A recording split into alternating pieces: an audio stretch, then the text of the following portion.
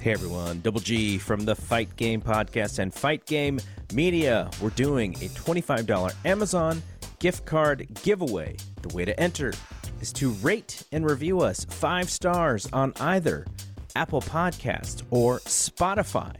How do you do that? Take a screenshot and send that screenshot to gg@fightgamemedia.com. We'll keep this going for 2 weeks. At the end of the 2 weeks, we'll choose a winner via random and email that winner. Unfortunately, because of how this stuff generally works, we can only do this for U.S. residents. We're very sorry about that.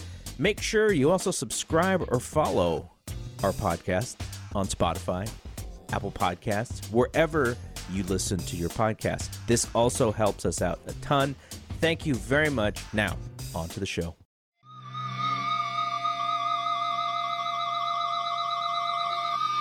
And boom goes the dynamite.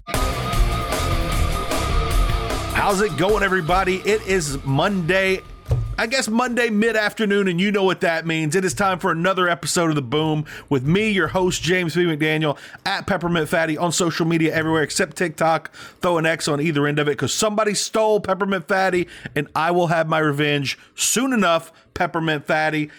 And my good buddy, Kevin Ely. Kevin, how are you doing today? I'm excellent. Happy New Year. Happy New Year to you. How is the New Year treating you in Oklahoma? It's cold. It dropped to 11 degrees this weekend. Oh my God. Okay. It was 80 degrees here in Louisiana all week, which is something I haven't experienced. I don't want to give my exact age here, but since Christmas 1987, and now it's about 25 degrees outside. Which I thought was coming later today. I did not expect to wake up to it, and I was very ill prepared for it. Thankfully, if anyone could see me now, they'd know what I'm saying. I'm naturally insulated, ladies and gentlemen, so I'm always a little prepared.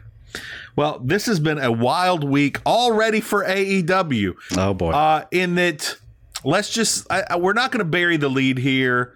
Things hit the fan on New Year's Eve. Big Swole, who seemed to have a very amicable break with AEW, and that Tony Khan we'd already heard from her and him that he'd let her run out her contract. She'd missed a lot of time due to, I believe, Crohn's disease. I don't want to get that wrong, but I believe it's Crohn's, which is right. A horrible situation. I had a good friend that had that, and but things changed on New Year's Eve. Kevin, you're the adult in this group. I'm going to let you take the lead. I'm probably older, but I am 100% the child here. Well, okay. So Swole does a podcast interview where she just talks about her departure, and she's pretty open about it. Different things that she gave them praise for and different things that she criticized them for. And one of the things she brought up, 2 major things she brought up. One was she felt that AEW was too loosely structured in their production and creative work, and she actually preferred a little bit more of the WWE side of. She didn't say that specifically, but that there were no writers and things like that, and that tended to favor the people who were more prone to come up with their own stuff and things like that. And she felt she could have used more support on that. So that was one interesting aspect. Yeah. Let's tackle that first, because that's something we've talked about a lot, and that we both think AEW has had a lot of, like with the barbed wire cage match, with the Jericho coming off the cage, that not Hell in a Cell, the War Games basically match. Blood Guts. A lot of technical mistakes they've made that may have to do with a little bit of a lack of structure. But we've also heard from so many veterans how much they prefer that, and that they have more control of their characters, their storylines, and specifically, it's one of my favorite things about AEW, what they say when the camera is on them. The fact they can say it how they want to say it. So it's really interesting to get to hear from the other side, as in, I totally get, as in when I've done things on television, I've been given shock. Like I was put on live television, like nationwide, and given absolutely no advice on what to say or how to say it. And I, much like Swole in that situation, would have liked a little more structure, because the first few episodes of TV I was on, I looked, number one, I was very sweaty. like very, very sweaty. But number two, I looked like a deer in headlights before I figured it all out. And so I appreciate hearing that from her.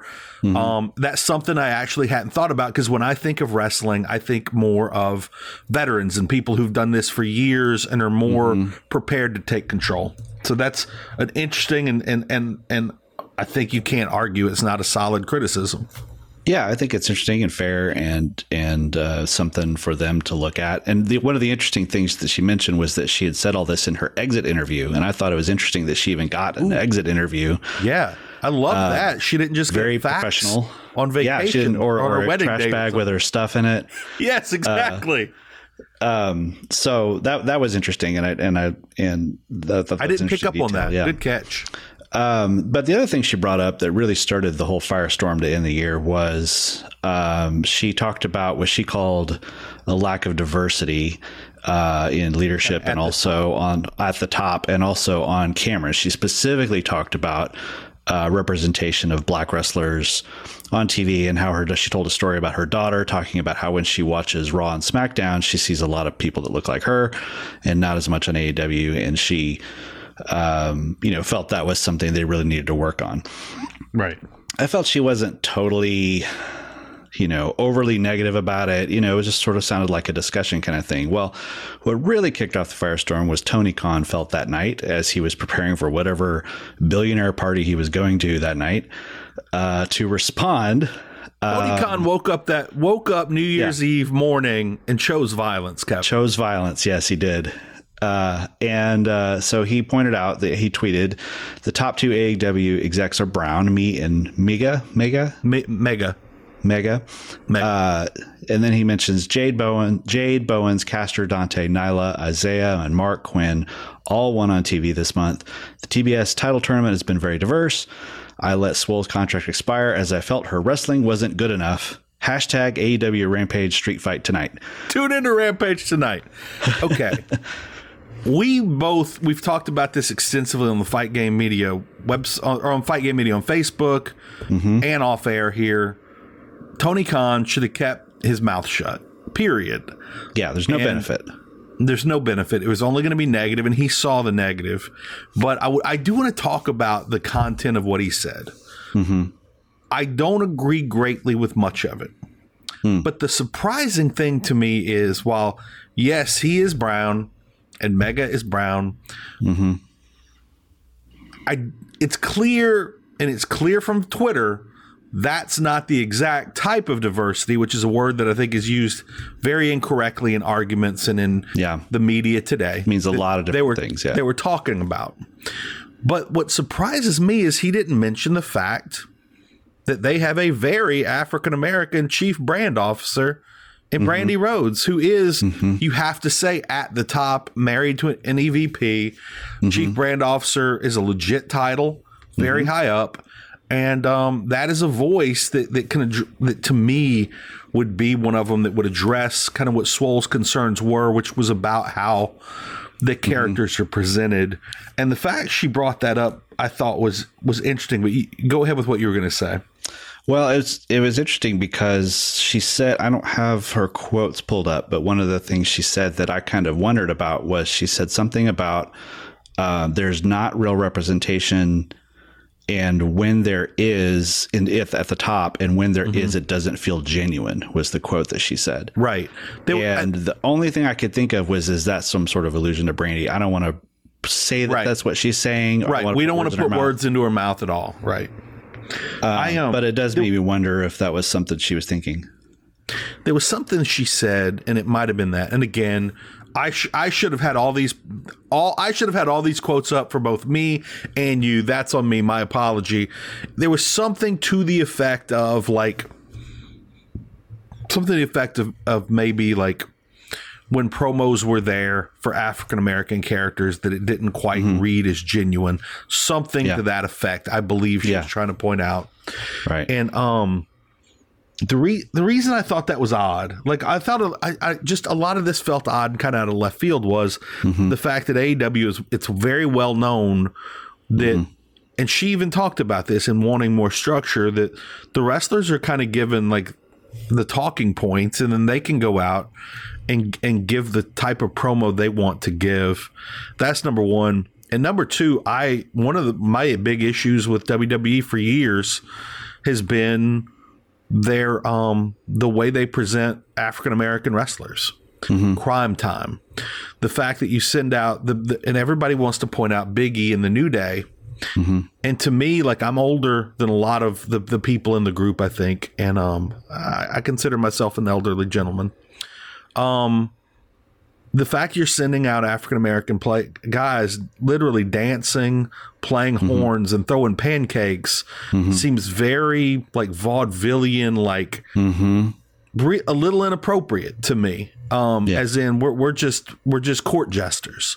Like, and I've liked AEW in that you've got Leo Rush and Dante Martin and Will Hobbs and Ricky Starks and Jay Lethal and Scorpio Sky, and they don't seem, there's not this just heavy ethnic stamp on them that's like, hey, look at me, I'm African American. And I've kind of liked that. But again, that's just me. I'm an old white dude. So take that for what it's worth. We're both, everything is grain of salt with us because we're both straight white males talking about this. So this is just our perspective. But we're two guys whose opinions basically don't matter on this.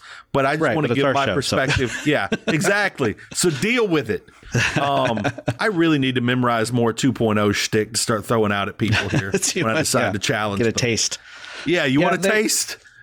I do think that if you were to just look at black representation, especially at the top level, WWE has been a showcase for, quote, black excellence on their shows the last couple of years. Bianca, the Street Profits, the Hurt Business. Before all that, The Rock. On and on. And before all that, The Rock. And then, still, yes, there's Apollo Crews and all that. But so I can see her point of saying, like, if one parent works at AEW, the other parent works at WWE with Cedric Alexander, and which show would they prefer their daughter to watch? If they want representation, it's going to be WWE. That does discount how much diversity in the diversity AEW has led towards, when you look at the real definition of diversity, AEW has been phenomenal. Yeah, they're the first people to put a belt on a transgender character. They have gender fluid character with Sunny Kiss, Asian, Hispanic representation. Number of Asian promos, champions, number of Hispanic champions, subtitled promos in their own language. There's a lot they're doing. And I think their intention would be they would not intend to. They want to be a diverse company, and so hopefully Tony can this, to me, this has highlighted how he's at root a pretty thin-skinned guy when it comes to getting criticized, and I really hope he's learned a lesson from this. Is maybe the response isn't to dig in and try to prove other people wrong, but maybe to just say, hey, I heard that, I'm listening, stay tuned, because what I think the real shame would be, and it seems like, so Leo Rush was one of the people who really spoke out and, seemed pretty heated about the whole thing. And he seems like he had contact and they worked something out and he felt like he was heard. I think the real shame would be to hear that. Yeah. Leo put out a statement that said that he had spoken with Tony, directly, and he was able to say what he felt he needed to say to him. I'm glad, particularly because Leo, that there was a racial slant to. He spoke out in a way at WWE, which I could be wrong. I think it led to his getting fired from WWE or his leaving WWE, and I didn't want that to happen to a guy that seems like a really good dude. I'm glad it got worked out. Or retire again. Yeah, exactly. Yeah. The one thing I really hope is that that Tony Khan is able to handle this experience in a way that shows. I guess what I'm trying to say is, like, the Keith Lees and the Swerve Scotts and the people who are out there who could be those people that Swole says she would like to see her daughter watch on TV, that they're not turned off by this whole thing and are able to, that basically doesn't become a self-fulfilling prophecy. And I think it is something we talked about. In fact, we talked about on the You know what? I'm going to take a quick break here because I want to talk about nice segue, this leads into something. Yeah. So we'll get back to the main show here in a second, but I want to tell you about what we're doing for our bonus Patreon show in January. In addition to all the podcasts we have on Fight Game Media Network Plus, which is of course the Patreon, $5 a month. All of our shows in our free feed are doing monthly bonus shows exclusively for the Patreon. And this month, for January, Kevin and I joined the host of the Dynamite show, Paul and Jeff, and we did the Hook Awards. We did our 2021 Year in Review Awards. And one of the things I brought up there about the women's division was it always was a work in progress because when AEW started, WWE had gone heavy. They had signed, at least in my opinion, like most of the great women out there, most of the women available. And as those women would slowly get cut or leave, like Ty Conti, AEW was bringing them in. And of course, they're borrowing wrestlers from the NWA to help fill out that roster and bringing in the Yoshis from Japan to help fill out that roster. And the thing is, that also was being done with the men's roster as well. WWE was signing people kind of just to keep them from signing with AEW. And as that massive bloated roster is getting cold, I'm hoping, like I think AEW, I think Keith Lee's got to be number one on their list for that very reason. They've clearly been trying to bring in more African-American men because that is, when you look at the titles, the World Championship has been all white males, and I know Tony Khan sees that. I know Tony Khan knows that, and I know he wants a top guy. And there haven't been a lot of those top guys, as in there's great guys. Leo Rush is great, but Leo Rush weighs 35 pounds. Yeah. 35 pounds soaking wet. Jay Lethal's great, but he's a little small and he's nearing the end of his career. And Scorpio Sky, I think everybody wanted him to be great, and he's really good. He just hasn't been able to break through yet. But I know. I love Keith Lee. I've met Keith Lee. I've watched him wrestle. I've probably seen him wrestle. I saw him wrestle 15 times in a weekend at WrestleMania, the one where Daniel Bryan won the title. And I really want it to be Keith Lee. I really like the guy. I'm glad he's a free agent, and I hope Tony Khan brings him in. But that's something we talked exclusively about on our Patreon bonus show. Look, the Patreon, Fight Game Media, patreon.com/Fight Game Media. Plus, it's $5 a month. That's pocket change. You can pay us in pennies, send it to me, DM me. I'll give you my address. Let's not talk to Garrett about this at all. But yeah, it would help me. It'll help Kevin. It helps everybody at Fight Game Media. A lot of great bonus shows, and you're helping out the host that you know and love. Also me as well. So yeah, I hope you'll tune into that. Now back to the main topic. So after all this happened, the wrestling world is at war. By the way, Ricky Starks is the smartest man in professional wrestling. That man deactivated his Twitter. I don't know if you know about the meme with the young African-American kid kind of flashing the peace sign and then fading out. That's what Ricky Starks did. Smartest man in the business. I hope he did that and then immediately turned off his light and went to bed, like tucked himself in. That was the smart thing to do. I'm not smart. I kept talking about it with people and getting angry, and then eventually logged off, went to bed, and held my poor shaking dog who was under assault from everybody in this neighborhood that wanted to celebrate 7:03 p.m. New Year's Eve. Come on, people. I'll give you 11-1, but come on. I did see on Twitter Swerve Scott, Shane Strickland, whatever he's going by right now. He's still Swerve on Twitter.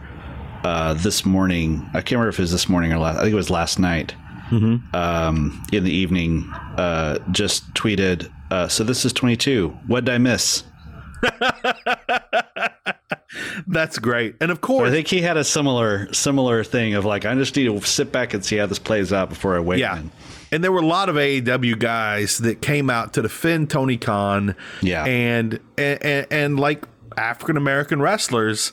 And immediately I was like, oh, like, this is not a good idea. Like, I love what you're doing. Like, I love, to me, they're good guys for saying, like, I don't agree with like, I don't agree. This is my take on diversity in AEW. They got roasted, man. They got roasted. Will Hobbs, I love to see what Will Hobbs had to say. I found out that Captain Sean Dean, who we all know from Dark and Dark Elevation, is actually head of he's head of extras, which kind of means he's bringing in these wrestlers who are getting annihilated by the wingmen on AEW Dark and Dark Elevation, which I'm really glad to know that he has a bigger role in the company there. Like, that's cool. That was one of the good things that came out of this. I found out about his role, and he said, like, look, he's basically saying, I am in the mix. I am in the leadership here. Maybe not at the very top, but in there. And I'm working for this every day. And I just like knowing that about Sean Dean. All I knew was he's a pretty good wrestler who I've grown to like over the last year or two in AEW. Yeah, but then it seems like things have calmed down a little bit, and people are. I'm really glad to see that. But yeah, Tony Khan, very thin-skinned, a lot like me. I'm very thin-skinned. I don't take it well, and that's one of the reasons I try and avoid online fights. I really try, because I don't take things well. Just in case any of you are ever thinking of coming at me with anything. You're going to catch some fire. You're going to catch it. Then when you think things can't get any hotter, Sammy Guevara decides, you know what? As you posted, as you dropped in the Fight Game Media group, what better time to announce to all the fans that drove Ty Conti off of Twitter, yes, we are together, with all the photos of them making out, like professional photos that were set up. My God. That man that's two men that woke up and chose violence that day. That's right. What was great is I think he made the right choice, Kevin, because while I think a lot of people, like, I made the joke that Tony Khan gave him the call to take heat off him. Nobody. I didn't see anybody really responding to it. They were too hot. Like, all the people that usually just want to cause a riot on Twitter, they were already rioting over something. Right. They didn't give a crap about this. That's right. It's the equivalent of I forget what they call it, like the Saturday morning news dump in Washington, D.C. Whenever after the press has gone home for the weekend, that's when they drop all the bad news because they know it's not going to get the coverage. It's exactly what Sammy did. That's something my dad taught me as a kid. He's like, pay attention to what they drop Friday evening, Saturday morning. That's what they don't want you to see. It was a brilliant move by Sammy. Absolutely brilliant and hilarious. But good for them. I hope they're together for 100 years and have beautiful Hispanic children. They would have God with those children. They would have the most beautiful children. Good Lord. Okay. So let's go over some of the interesting things that happened in AEW this week in the ring. Going back to Dynamite, I'm wondering what we're building towards with the whole Christian thing. Like, I talked about how it seemed like he was speaking a little more heelish about a month ago, maybe one of the early episodes of the Boom. And here we have, he tags himself in when Pentagon is just getting heated up to make his move, finish the match. Christian tags himself in. He and Pentagon get into it. FTR, being the wily veterans, some of the best in the world, they take advantage. They get the pin. This leads to heat between Christian and Pentagon. It also leads to Christian kind of instigating Jurassic Express getting a match this coming Wednesday on Dynamite for the belts with the Lucha Brothers. But I feel like they're making a move with Christian here. He gets buried by Pentagon, saying, if you're such a legend, why can't you, like, you can't even be a decent tag team partner to us. He tells Jungle Boy, like, look, if you're the future, you need to drop the past, as he's pointing at Christian Cage. I'm wondering if Christian is going to be the bad guy, if he is maybe going to be a heel, who is he going to, like, who is the feud going to be with? I don't think it's going to be with Pentagon. I'm just interested in what direction you think this is going. I don't know. If I were to make a prediction, I would say it's probably going to slow burn a little longer. I could see Christian helping them win first of all, I think they'll win the titles next week. Ooh. I think they'll want a big big title change on the first TBS show, which that's when their match is going to be. And I'm also saying that so that Hangman Page doesn't win the title, doesn't lose the title. I mean, doesn't lose the title. Yeah, doesn't lose the title. But I think that would be the big match where they see a title change on the first show. Jungle Boy gets the win. I think Christian probably helps them win in a little nefarious way. We talked about a few weeks ago. Yeah. But I think they don't pull the trigger right then. I think probably whatever the length of that title reign is, and I would anticipate it to be a short one.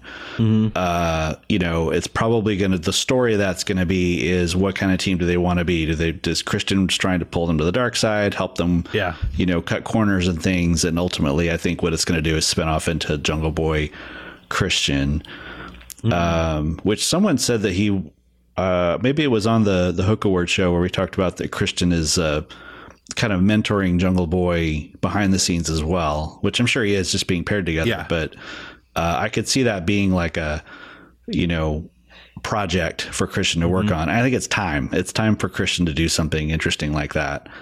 Yeah. So poor Luchasaurus probably get found out in the cold though. Well, Luchasaurus is a guy that you can move pretty easily into the singles realm, and he'd be a good kind of upper mid card singles guy. One of the things, again, I'm going to give you every episode multiple things I criticize WWE about. I think that's going to be a running theme no matter how many years this show goes. Yeah. But one of the many things I've criticized WWE about is I once went through the women's roster and found that of the, I don't know how many women, 40, 50 women, 4 had not held gold. Exactly 4. Wow. In the entire WWE. And that's one thing that bothered me is how often title belts change, how everybody has the belts. That said, I'm going to be a complete hypocrite here. And I'm like, I wonder if Jurassic Express is ever going to get the belts. I actually was thinking they wouldn't. And then it's like, I want Proud and Powerful. I really want them to have a run with the belts. But then I also don't want everybody to have the belts. Some really good teams probably should never have the belts. But I think that would be really interesting, especially if the title reign of Jurassic Express leads to the breakup of Jurassic Express. And again, I'm not big on really good tag teams being broken up, but that's a tag team where both guys probably do have brighter futures as singles. And then of course somebody out there we can I'm sure there's somebody willing to adopt Marco Stunt. I think there's a lot of room for all of them to do a lot of things. Yeah. But maybe 2.0 needs another son. Oh my God. I would love to see Marco Stunt as 2.0's juvenile delinquent. That would be amazing. Kevin, I love all your ideas. I really do. I've loved everything. Almost every episode you've got one that people outside of this podcast bring up to me like, Kevin made a really good point. I'm like, I'm totally fine never being the guy that brings up good points. I am fine with that because I'm here for yours. Okay, now we had 2.0 and Daniel Garcia. I really enjoyed their match. I really liked their match a lot. But then at the end, of course, because they're hooligans, they're beating down the opponents. They're beating down Santana, Ortiz, Eddie Kingston, and Chris Jericho comes out for the save, which is the clearest thing in the world. They've beat up Chris Jericho. They clearly concussed him. They're beating up his guys from the Inner Circle. Eddie Kingston wasn't having this. Eddie Kingston was angry. Eddie Kingston wanted to be the guy to make his own save, and this is leading to heat. And I'm wondering, is this leading to a Jericho Kingston tag team? Is this leading to a Jericho Kingston feud? I'm excited to see where this is going because I really like everybody involved. Yeah, me too. And it's kind of funny how Eddie Kingston's he just always seems to get in trouble with the popular guys. Yeah. Punk and all that. So he's got all these little mini feuds going, and he never really has the one big defining feud. The Punk feud was like one match and done. He had a little trouble with Danielson when they had the tournament match, and then they had. But it's always top guys. It's always top guys, which means top guys probably want to work with him. And then we have, like you said, we have all these mini feuds. I'm still waiting to see the man finish his cake. I've never seen on camera that he has been able to finish his cake backstage. They've left me hanging. I need resolution, Kevin. I really need resolution. People complain that he doesn't get the win, but all we need is if he gets his cake. If we have one episode where he gets the win and then the last shot of the episode is just him eating his cake in peace, that's a season finale potential there. I would give anything for this ultra cinematic scene where there are people, like he starts out the scene eating his cake in the middle of a large room and a feud breaks out in front of him. And then like the battle goes behind him. There's men behind him, in front of him, and he just eats his cake, man.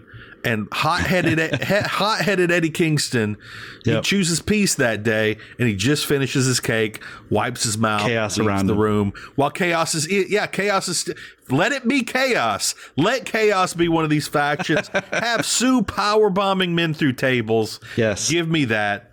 I would absolutely adore that. So then we had a fascinating MJF promo. He's sitting here. Sean Spears is super excited to be a part of things, like always. Wardlow is sitting with his head down because Wardlow, he knows he's in here with a couple of goofs. He knows these guys are assholes. And we find out that Wardlow's contract states that any money he gets from t-shirts goes to MJF, and any title belt he wins goes to MJF. And MJF starts talking about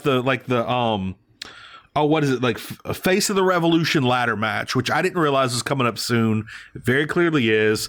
Now Wardlow is going to win the TNT title and hand it over to MJF. And they might have given us a date right there, even though we don't have a date for it. Is that when Wardlow makes the turn? I mean, the last one was at Revolution, right? When they did the Face of the Revolution. So that's March. That's a little while away. That is a little while. Yeah. Although I guess that is the next pay-per-view would be March, right? Yeah. Yeah. So I guess they'll drag it out or maybe stretch it out till then. The contract thing made me laugh. Because I love how he brought in Smart Mark Sterling, who, assuming that he drew it up and he was not Taz's lawyer who has contract issues. I guess he probably, We have a lot of wild heel interconnectivity, all based around Smart Sterling. I have a very large whiteboard. I might try and lay this out during the week, brain, and maybe we can try and do a video again next week. Yeah, because you got him with Jade. You've got him working for, I think he's done some work for Andrade. Although Andrade has his large network. And now you've got the MJF connectivity there with Team Taz and Jade through Mark Sterling. I love just having a random evil lawyer hanging about working for everybody. I do like that too. He kind of annoyed me at first, but I like having him just be he's just a shady entertainment lawyer, and he basically has Wardlow on a WWE contract. Which That's right. Which I would love, like Wardlow being mad that he can't do a Twitch stream. I would totally watch the Wardlow. I honestly can't believe they didn't throw that in there. The fact that like any Twitch money totally he would get. Yeah. Oh my God. That would be fun too. Is if like I love it when they come up with logical things, like, even if it doesn't actually make sense that he would own that much, but that they have some sort of story for it. It'd be fun to see, like, if Wardlow somehow gets his release, but there's like a 90-day clause. And, so it's like, okay, we're done. We're over. We hate each other. But for the next 90 days, you're still in my, that would be awesome. Employ. And then you basically have 3 months or 60 days or whatever they want to make it, where Wardlow's still there, but he hates him. So it's like he has to do what he says, but then he'll beat him up later. I don't know. There's a lot of different things they could do. If they had a falling out in the next 2 weeks, you could do the 90-day deal and it would end at Revolution at the ladder match. That's not a bad that'd be either. Great. Okay, I've got a total left field question here for you. Go for it. Because it's something that I don't know who. There was somebody on Dynamite. I don't know who they are. It's a new guy in the Hardy family office. Just a random dude. Is it that Jorah Jingleheimer Schmidt guy? Yes, that is who it is. Do you have any? Jorah, I don't know anything about him. No, I can't say his name. I literally rewatched Dynamite a half hour before we started this podcast. I don't remember the name. I know nothing. And I was kind of hoping we were going to be winding down the Hardy family office, and then we're just getting new people in it. And I'm like, man, like Jorah Joel could be one of the greatest wrestlers of all time. This has nothing to do with him. It's just like they threw him in, and I don't think we got a promo out. I don't think we got a backstage segment like, hey guys, here's Jorah. Meet Jorah. We got none of. I think he did that. Yeah, I think he did that on Dark, but you can't ever count on that. No. And again, I've for whatever reason, last couple of weeks, I've been missing more of Dark and Dark Elevation than I should. I'm going to get back on top of that very, very soon. But it's like oh my God, my mind just totally blanked. They've done this a number of times with different factions. They have. But generally, you'll get a lot of promos where that person is involved, such as the man whose name just slipped my mind, the newest member of Best Friends. Wheeler, yeah, where you got multiple weeks of Wheeler Yuta being schooled by the Best Friends, watching tape of his match, and then, of course, Chris Statlander politely but lovingly choking the man unconscious in hotel rooms. Wheeler Yuta was just there, but then we at least met him, and I don't feel like I've met Jorah yet. Right. Or whatever his name is. Well, and we talked about on that Patreon episode with the Hook Awards of we would like to, I think it was one of my awards was to get rid of the Hardy family office, of how it's just become a vacuum of charisma and energy that just drags people down I feel like early on it helped made Private Party feel like a bigger deal because they were in a bigger feud and they had Matt Hardy with them, but that is done. That I would like to see them on their own again. Butcher and the Blade are fantastic by themselves with the Bunny, who we're going to talk a lot more about later in this episode. Okay, so what was next on Dynamite? We had Wardlow versus Colin Delaney, and I've gone back and forth in my head about this opponent because Dark and Dark Elevation have given us so many familiar names who let's say Captain Shawn Dean. You could have given us Captain Shawn Dean. It could have been almost an equal beatdown. It could have been Peter Avalon. And you could give him the same beatdown. You could give him the multiple power bombs, and it feels like a little bit bigger deal because it's a name as opposed to 0-1 Colin Delaney, who Jim Ross was comparing to some old song about another, like the death of somebody Delaney. Either way, I do really like seeing Wardlow just powerbomb people every week, and I think he did one more powerbomb this week than last week, so I'm hoping we get 5 powerbombs next week. Yeah, they just add one every week. Yeah, exactly. I think that's a great move. I'd love to see it. So then we had Dan Lambert come out. He got into it with Brandy Rhodes. I'm not always the biggest fan of Brandy appearances, but I was a big fan of this one with an incredibly memorable line. I don't know if you can put this on a T-shirt, but I wish they could. She said, oh, you're a black belt? Well, I'm a black bitch. Let's go. Yeah. And she starts, and I love the move. I love that she started taking off her heels and her earrings. And then Dustin Rhodes runs in, and I've got to tell you, listen, everybody that has Dynamite recorded, go back to that moment where Brandy starts taking off her shoes. The appearance of Dustin with his face paint, the way he runs to the ring, he looked like a wounded orc. Like he was stumbling to the ring. It was the most awkward run I've ever seen, and maybe the first time I've ever kind of felt bad for Dustin Rhodes before he then just gets attacked by the Men of the Year, goes down, and then they just leave. They're like, okay, we're going to be about our business. We're out. Right. And but I also like the line. She's like, you're a low rent Paul Heyman, and I really liked his line. Like, I'm more of a Jim Cornette. I prefer Jim Cornette. That was perfect. That's a great heel line. It's so great. Yeah, I have a little, I don't know, Brandy just gets on my nerves. I watched the Rose to the Top show, and that really soured me on her. Yeah, that might be the big problem here. I quit and watching. so when she turns on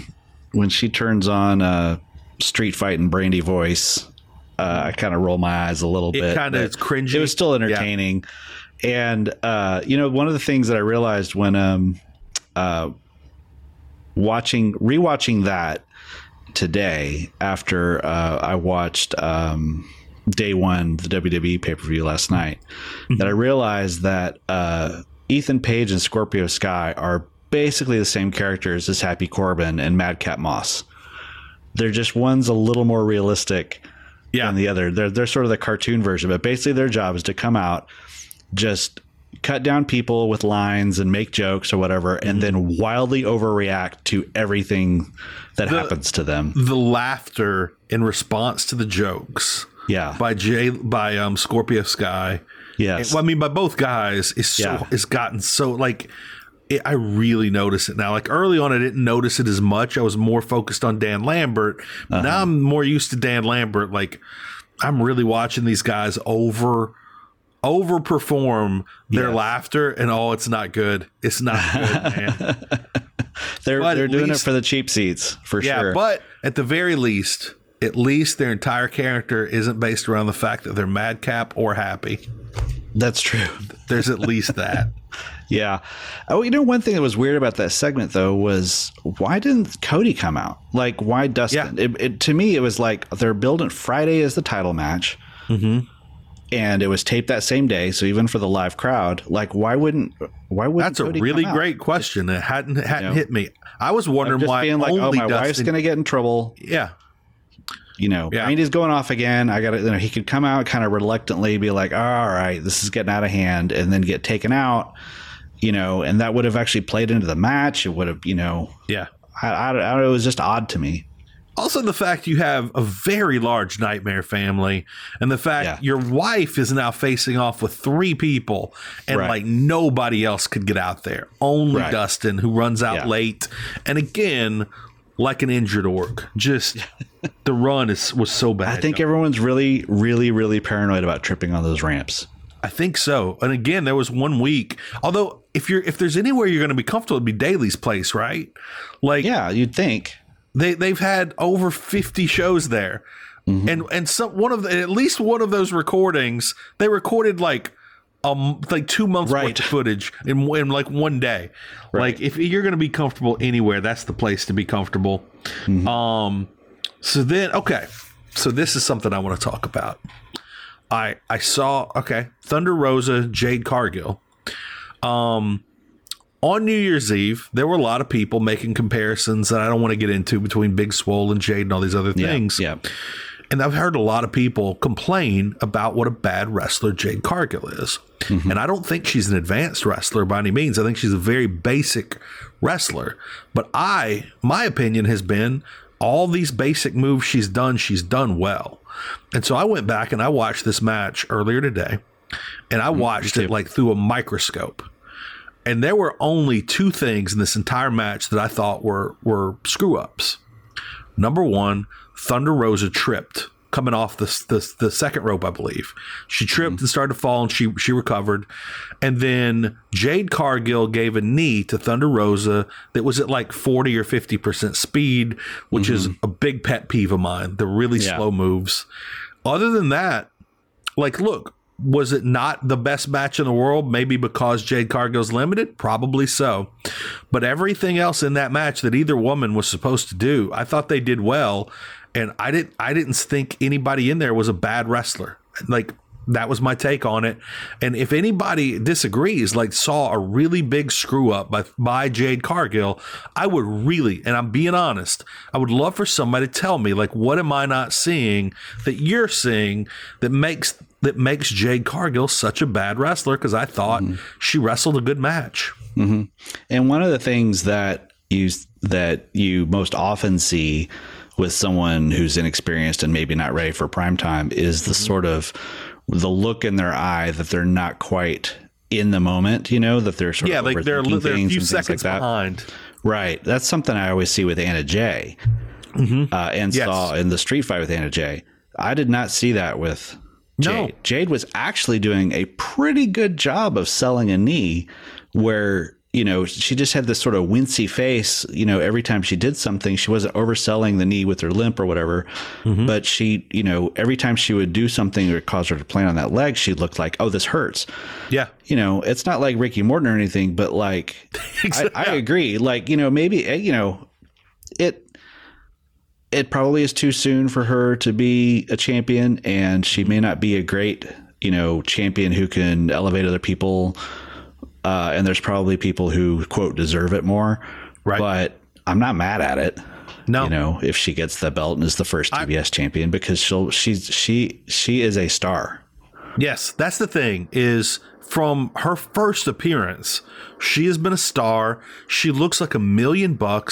Again, she is learning progressively. She has never looked, to me, she's never been put in a position to look incredibly green like some other wrestlers have continually on AEW. I thought they've done a phenomenal job of building her.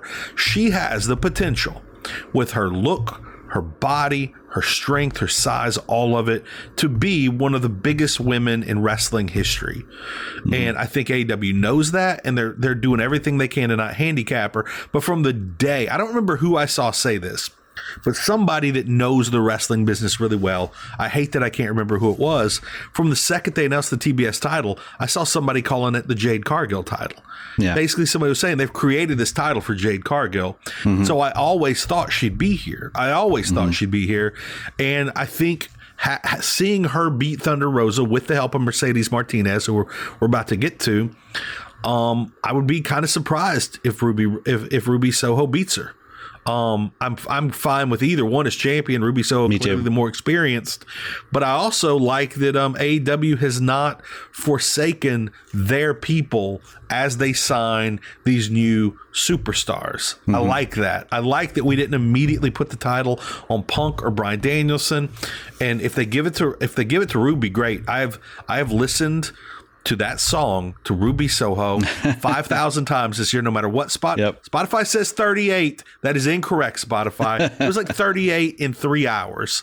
Like, I'm into it either way, but I don't think anybody should be shocked or surprised if Jade gets this. And the thing is, like WCW put the belt on Goldberg, it's the same thing. You can take it off of them just as easy. They don't need, when you're a monster heel, the goal isn't for you to go out there and put on a technical masterpiece. The goal is for, like, if it's Goldberg in the ring with the belt, the goal is for Jungle Boy to bounce off of him for 30 minutes. That's the goal, and you can do that with Jade Cargill, and she is a perfectly competent enough wrestler for smaller women to bounce off of her, for a Riho to fly around on top of her, and her no-sell it for 30 minutes. Because, look, when you're a giant like her, no selling is a part of the game that you should be doing. It's not something you shouldn't be doing. And I wouldn't hate right now a Jade Cargill. Again, I was about to say presidency. I don't know what this is. Jade Cargill title reign as the TBS champion. Yeah, and we've talked about protecting people, like how well Sting is laid out. That they know exactly what Sting can do and what he can't, and obviously he's going to be able to do things better than her and know his limitations and stuff. Yeah. But as long as they keep it simple and don't feel the need to say, "Oh, this is her chance to do a 25-minute classic," we don't need not going to happen. Jade Cargill Broadway. We don't need that. You need her looking dominant at the top of the hour or at the end of the hour, because the thing that she brings to that is the name of the network of the show is on her belt. And, when Entertainment Weekly or Variety or those kind of things do articles on the growth of AEW, she needs to be one of those faces. Yeah, because she's an eye catcher. Photo shoot. Yeah. So Mercedes Martinez, I'm excited about her. Again, we've been talking a lot about how AEW had a decent top of the female roster, and now they're filling it out. They are adding a lot of depth to this roster. And when you go to I think it's called Pro Wrestling Database. I can't remember. Let me see. I think I have it pulled up. ProFightDB.com is a great place where you can go find a list of everybody's matches. I went to see like who had she wrestled the most recently with, where she was last, and since she left NXT, she's been on the Indies, and she has been working with Thunder Rosa on the Indies, and apparently having some very good matches. So it feels like we're going to branch Thunder Rosa off here from immediately going to try and get that title back to a feud with Mercedes Martinez, most likely, and that's a great way to welcome her into the company and get some great matches out of her as she kind of gets back in the swing of things, and I'm excited about it. Yeah, I think it's cool. She's cool.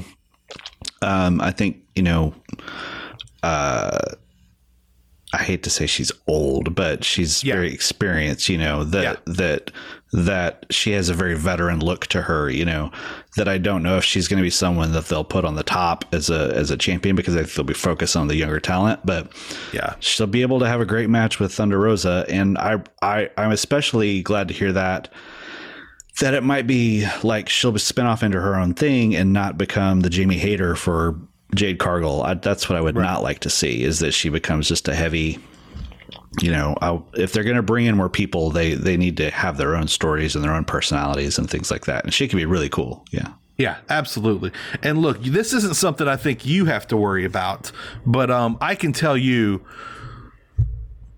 like if you're on a date with a woman and you look her in the eye and say you have a real veteran look about you, a lot of times that's not going to go over well, and you might not get that second date. Okay, let's see. So next up, actually, you start talking about Rampage, because I'm not afraid to say on the air, somehow my laptop got unplugged and I have to replug it in real quick before it dies. If you want to get going on Rampage, I'll be able to hear you. Yeah. So one of the things that Rampage has been doing is it's pretty much the home of Cody and the TNT title. He won the title last week. We didn't get to talk about that because we took the week off for Christmas. But so Cody's the champion again. Sammy is reduced back to doing cue card messaging on this commercial break. And then Cody's already defending the title every week. I missed the cue card messaging. I do love the cue card messaging. I think it's one of the great gimmicks that he does. COVID days. Yeah. But one of the great things from the cue card message was, in my mind, again, I don't have the best memory these days due to a sleep issue. And during COVID time, it's weird. In my mind, Sammy won the title 2 weeks ago. Sammy had 5 title defenses. 5. Yeah. That was crazy. Reading his cue cards and realizing this man had defended 5 times. That was a nice little run, and it was a little run, and we all know it won't be his last run. That was Sammy's first run. Yeah, it's fine. I'm not mad at it. I know some people were like, he didn't get a chance or things like that. I think there's a little bit too much of that going around. Yeah, in a perfect world, I would have liked to have seen a little bit more. But again, 5 matches isn't terrible. And again, I like the idea that AEW wants everybody to have kind of long, significant title runs. But you always need, to me in wrestling, there needs to be the occasional Ronnie Garvin. There needs to be somebody that wins the title and has it for like a month. There needs to be a few transitional champions during that time. And doing it with a young up-and-comer, I think, is the way to do it, to signal like, hey, they're kind of there. They're not all the way there, but they're kind of there. Kind of like a Jurassic Express World Tag title run. Right. And Sammy, people were like, oh, he wasn't mad enough that he lost. But I was like, well, but he's dating Tay Conti, so how bad can it be? Exactly. That man has better things to worry about right now than some piddling gold around his waist. Yep. Let's see. We had Darby Allin versus Anthony Bowens. Again, they did a great job of building Max Caster and telling us Max Caster was the man in that tag team. And now they've spent a few months letting us know, hey, Anthony Bowens is legit too, and we've been getting a chance to see some really good matches out of him, and that was no exception. Let's see. Then the street fight. Okay. I think we may differ a little on the street fight. But let's first talk about the build to the street fight. Okay. When they first announced it on Dynamite, or whenever they first announced it, A lot of eyes rolled. Nobody wanted to see this match. Anna Jay is just incredibly green. Penelope Ford and the Bunny have been getting better. Still, the green isn't totally off them. Ty Conti was vastly improved this year. A lot of people think may have taken a few steps back. But then we started hearing this match is awesome. I heard Brian Alvarez say, I've been hearing from a lot of people, this match is awesome. Then he uses the word bloodbath. I'm like, wait, what? I'd heard awesome. That's one thing. Bloodbath, that's another. Then we started hearing comparisons to Thunder Rosa, Britt Baker. And I was like, I've got to see this, man. Now, this is just it's almost like a freak show now. These women are going to put on an exciting match. You, however, didn't love the match.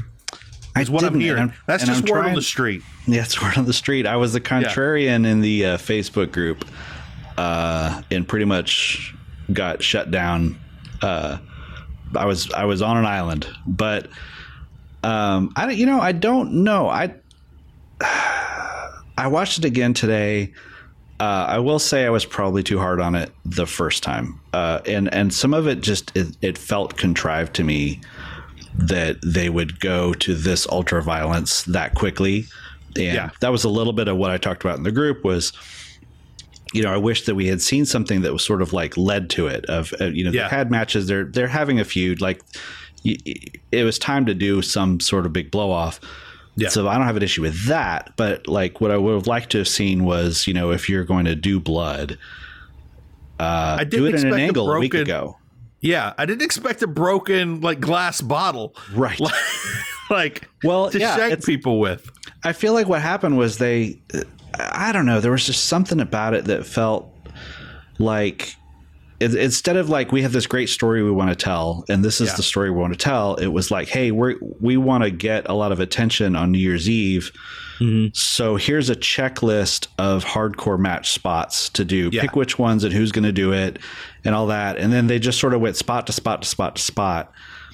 And I think when looking back, they all worked their butts off and they all sacrificed. And I do not want this to be heard as I'm not giving them their props because they all pushed themselves further than they ever had to do, but Anna Jay just wasn't good.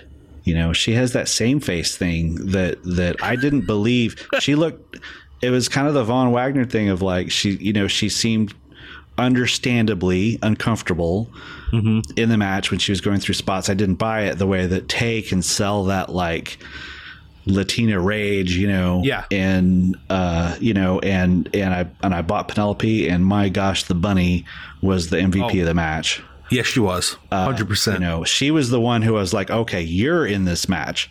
The rest of them were all kind of along for the ride. I felt and so there was a part of me where I was I don't know. I feel like I don't know.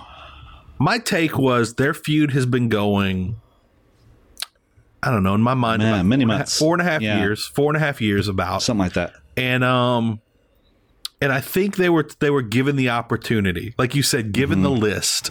And I think these women, all being fairly green to some extent, just not that many years in wrestling. I think they were handed that list and were so excited to be given that opportunity that they're we're marking everybody. We're doing everything. We want to do everything. Just the idea they got this opportunity. I think they were so excited. And look, the Thunder Rosa Britt Baker match, out of if it's 0 to 10 stars, that was 8. I don't know. Let's give it 8 stars. It was really good. This would be maybe a 5.5 or a 6, maybe. But from people that nobody expected more than 2 from. Everybody expected this to be a cringe-worthy match, and it wasn't. It was better than that. And I think it's one of those things where it's something I've seen a lot covering the UFC professionally for a lot of years, where say somebody will give John Jones a really good match. They'll give him a way better match than anybody expected. And so everybody wants to say they won the match. Well, it's no, they didn't win. They gave him a hard time, but he still won those rounds. But you're seeing it differently because it was so much better than you expected. And I think that's a lot of this is like, this wasn't a 5-star match, but it was a good match. And for these ladies, that is great. And the Bunny, look, Ty Conti did a great job. Everybody did better than they usually do. I thought Penelope Ford was really good.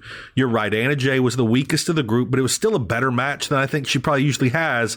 But the Bunny went above and beyond. She did. The Bunny was amazing.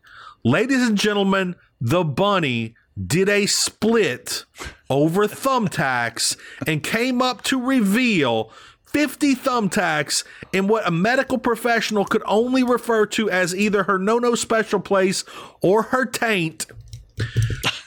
It was shocking. It was shocking. Like, I am giving a salute to that woman. She took one for the team. She showed she is in it to win it. She is all in on wrestling. And she did. She might have gotten a lot more shout outs in Most Improved for this year if people had seen that match first. Like, my God, was the Bunny great. And I'm really glad that she is, partially due to this feud, she's no longer just the pretty face with the Butcher and the Blade, but those three together are really awesome and really underrated. And I think probably everybody, it seems like somebody in that team is always injured or on tour, and we never really get to have the whole group together. Yeah. And so I'm glad she's out there taking advantage of it, man. But yeah, Anna Jay, and I hate saying this coming off this because Anna Jay, you had a great match. You had a really good match. Maybe not great, but a really good match. She does need to be sent on an excursion or just like sent on a tour of Texas for like a month with Thunder Rosa, where she just wrestles Thunder Rosa every night for 30 minutes in every little podunk town in Texas. And you'd have to think she'd come out of something like that a better wrestler. Right. Yeah, Anna's one of those people that, you know, not to tie it into the controversy of the weekend or anything, but when people are talking about is it purely a meritocracy, or people only getting pushed because whether they're good or not, you know?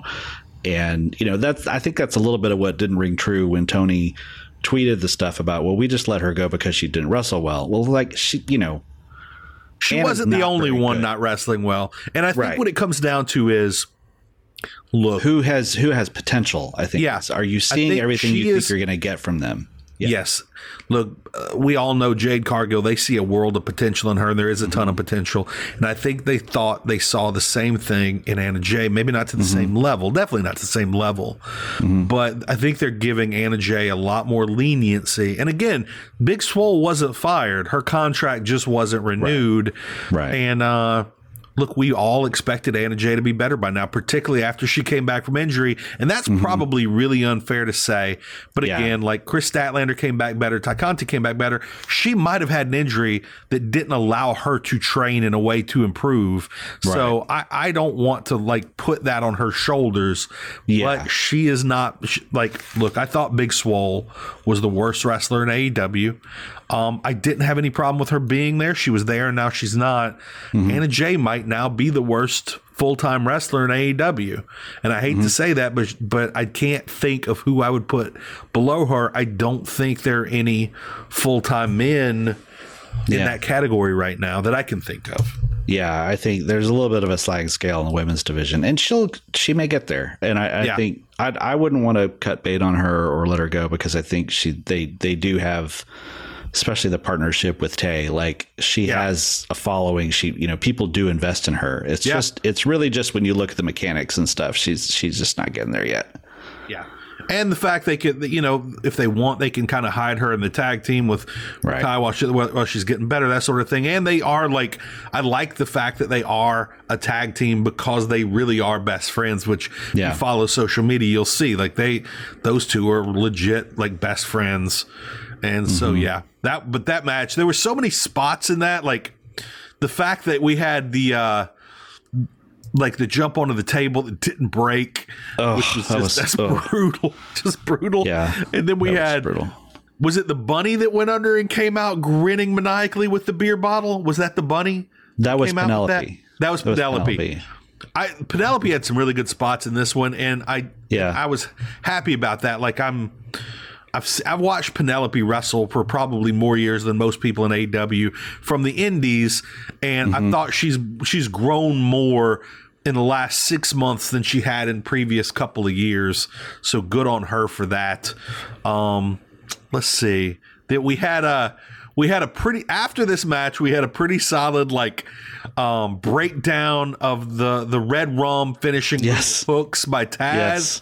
And that, you want to talk about somebody they see something in, Hook is clearly that man. When Hook's not on the show, they're making sure Hook is on the show.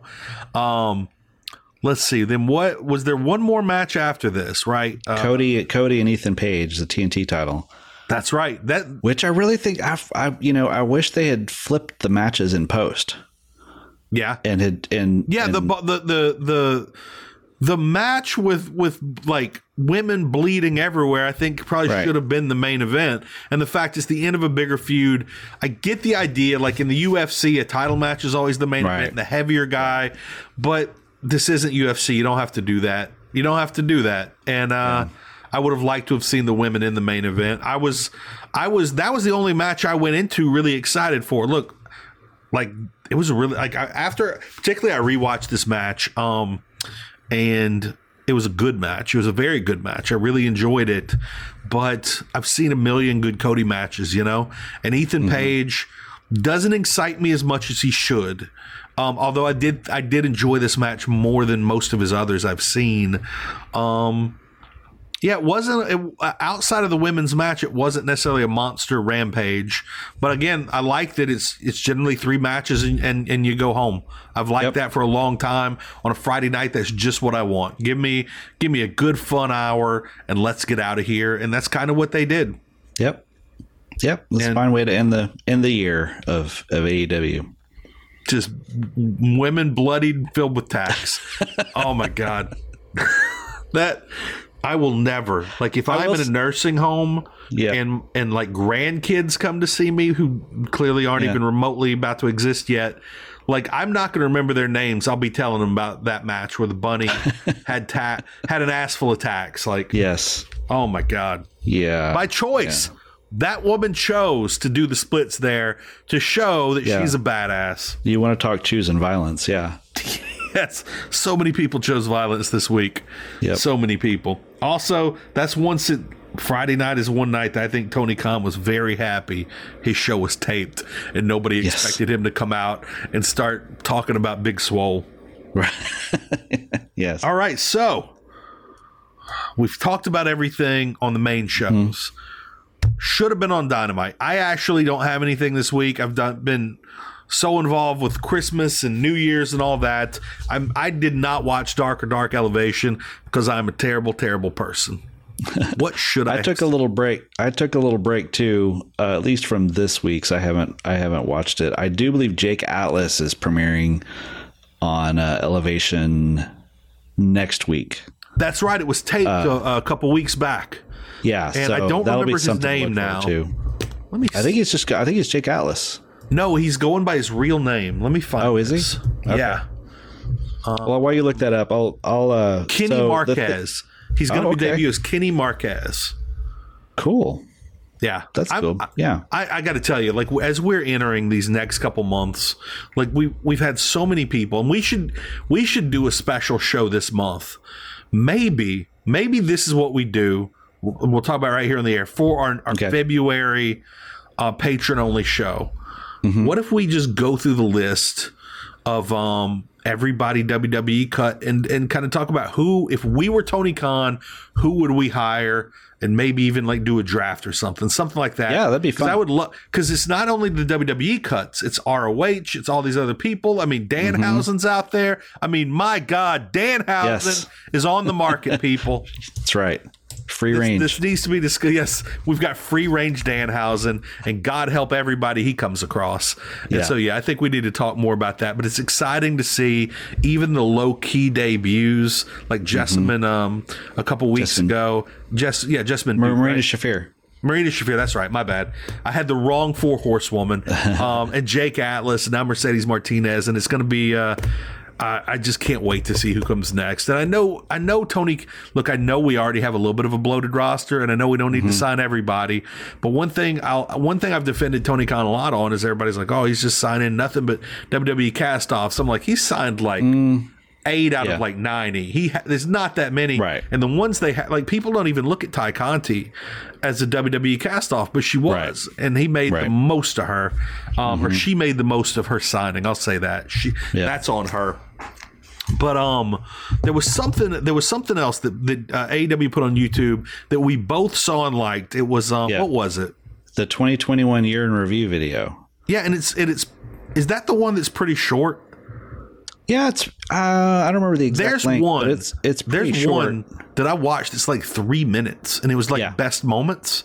And I was like, wow, this is a really good video. And it's tiny. It's so short. Right. Considering what a big year this was, but they got a lot into those 3.5 minutes. I know. And so I would have loved to have seen that at the end of Rampage. Maybe, cut one of the matches short or something like that. While credits are going, that would be a great idea. And kind of like they did when they left Daly's Place. They did like a retrospective of the Daily Place residency.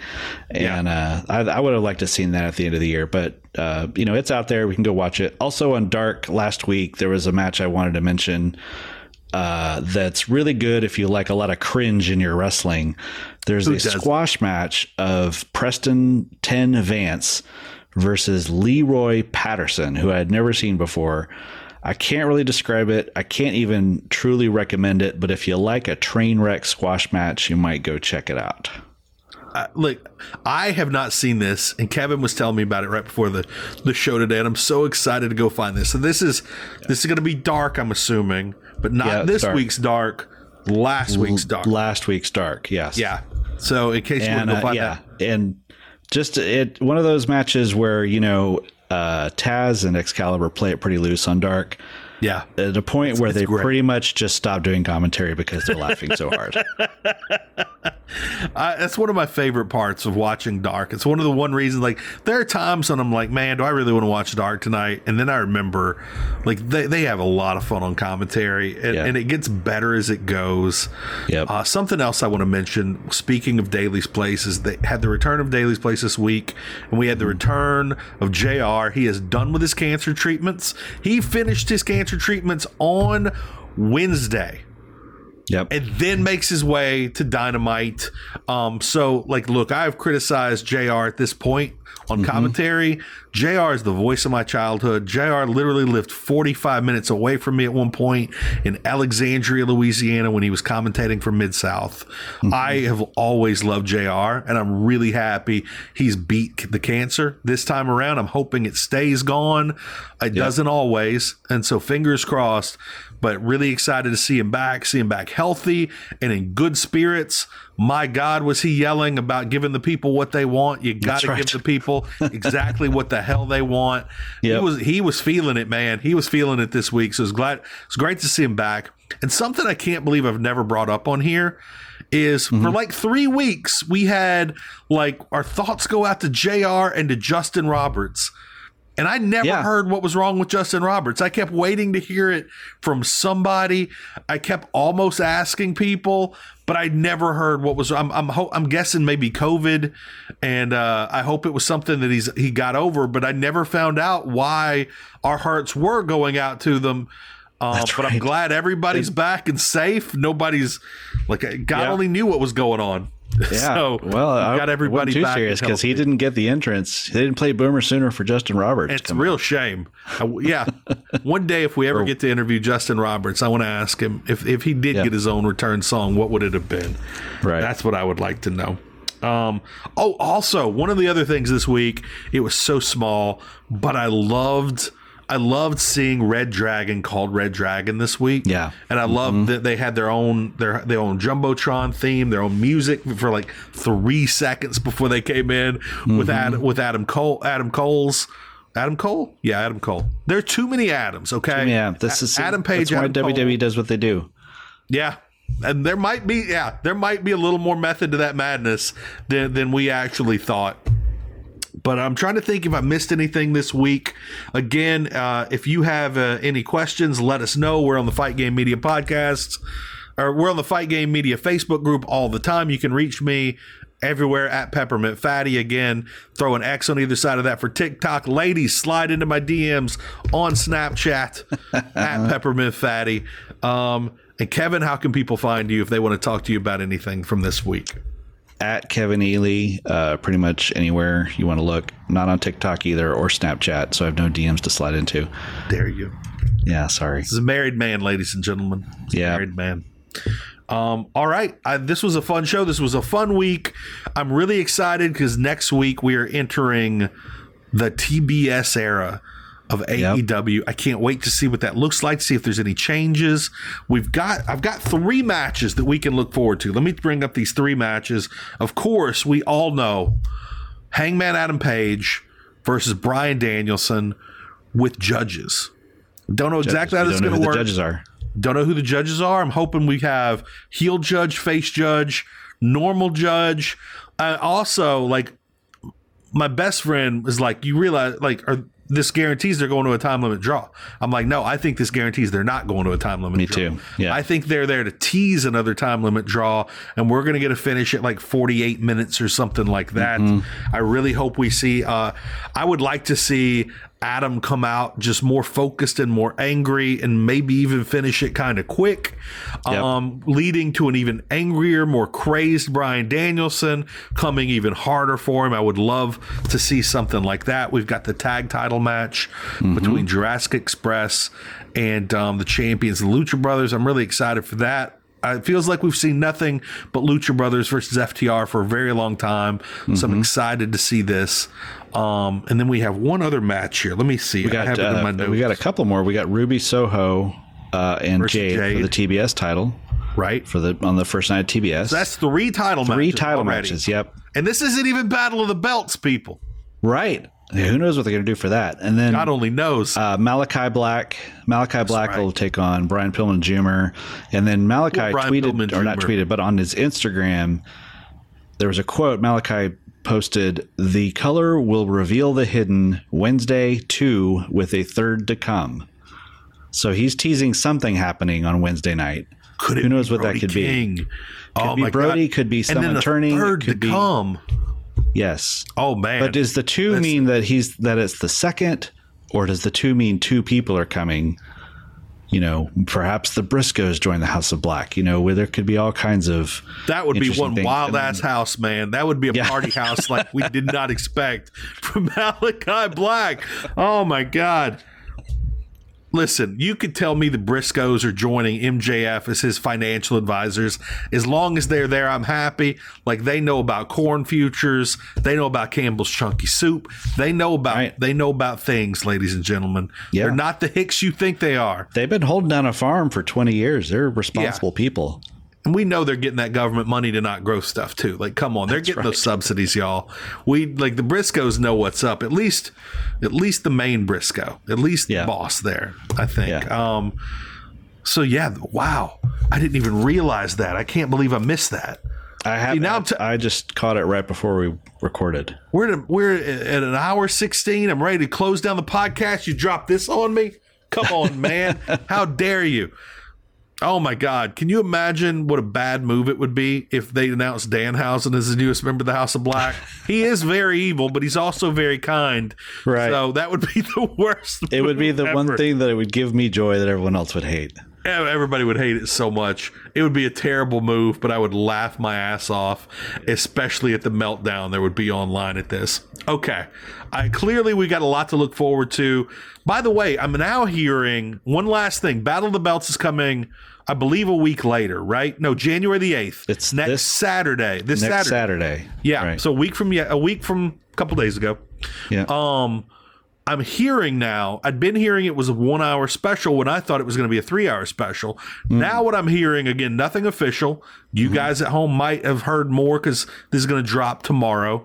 I'm hearing a 1 hour TV show, but 2 hours before that on YouTube. So a 3 hour show with the first 2 hours on YouTube. And I love that idea because, look, that may not be the smartest thing for ratings, but I can watch YouTube on my TV. I am here for it. Like, give me more. The last time they did that, it was really cool. They had Bryan Danielson and Minoru Suzuki. So who knows? if that's not a way to kick off an experiment. I mean, that was brilliant. It's clearly something they'd thought about because that was a last minute decision. So I'm excited about this. And look, I just want for something called Battle of the Belt, something that's supposed to be this special. I really want more than an hour. Yeah. And that might be, I don't know, that might be something they've been working on. That's why all we have announced so far is Britt Baker versus Rio. But we've got 3 title matches on Wednesday. We've got 1 title match on Saturday, and it's the Battle of the Belts. I'm assuming will it get at least 2 or 3 more. We could have 7 or 8 title matches this week, and that's a big week. So I can't wait for next week's episode. So join us back here again next week. Go subscribe, patreon.com/FightGameMedia. At the very least, I was about to say just go look up Fight Game Media, download it, download our podcast. But if you're listening to me tell you this, you already know it. So thank you. Appreciate it. See you all next week. Have a great one, everybody.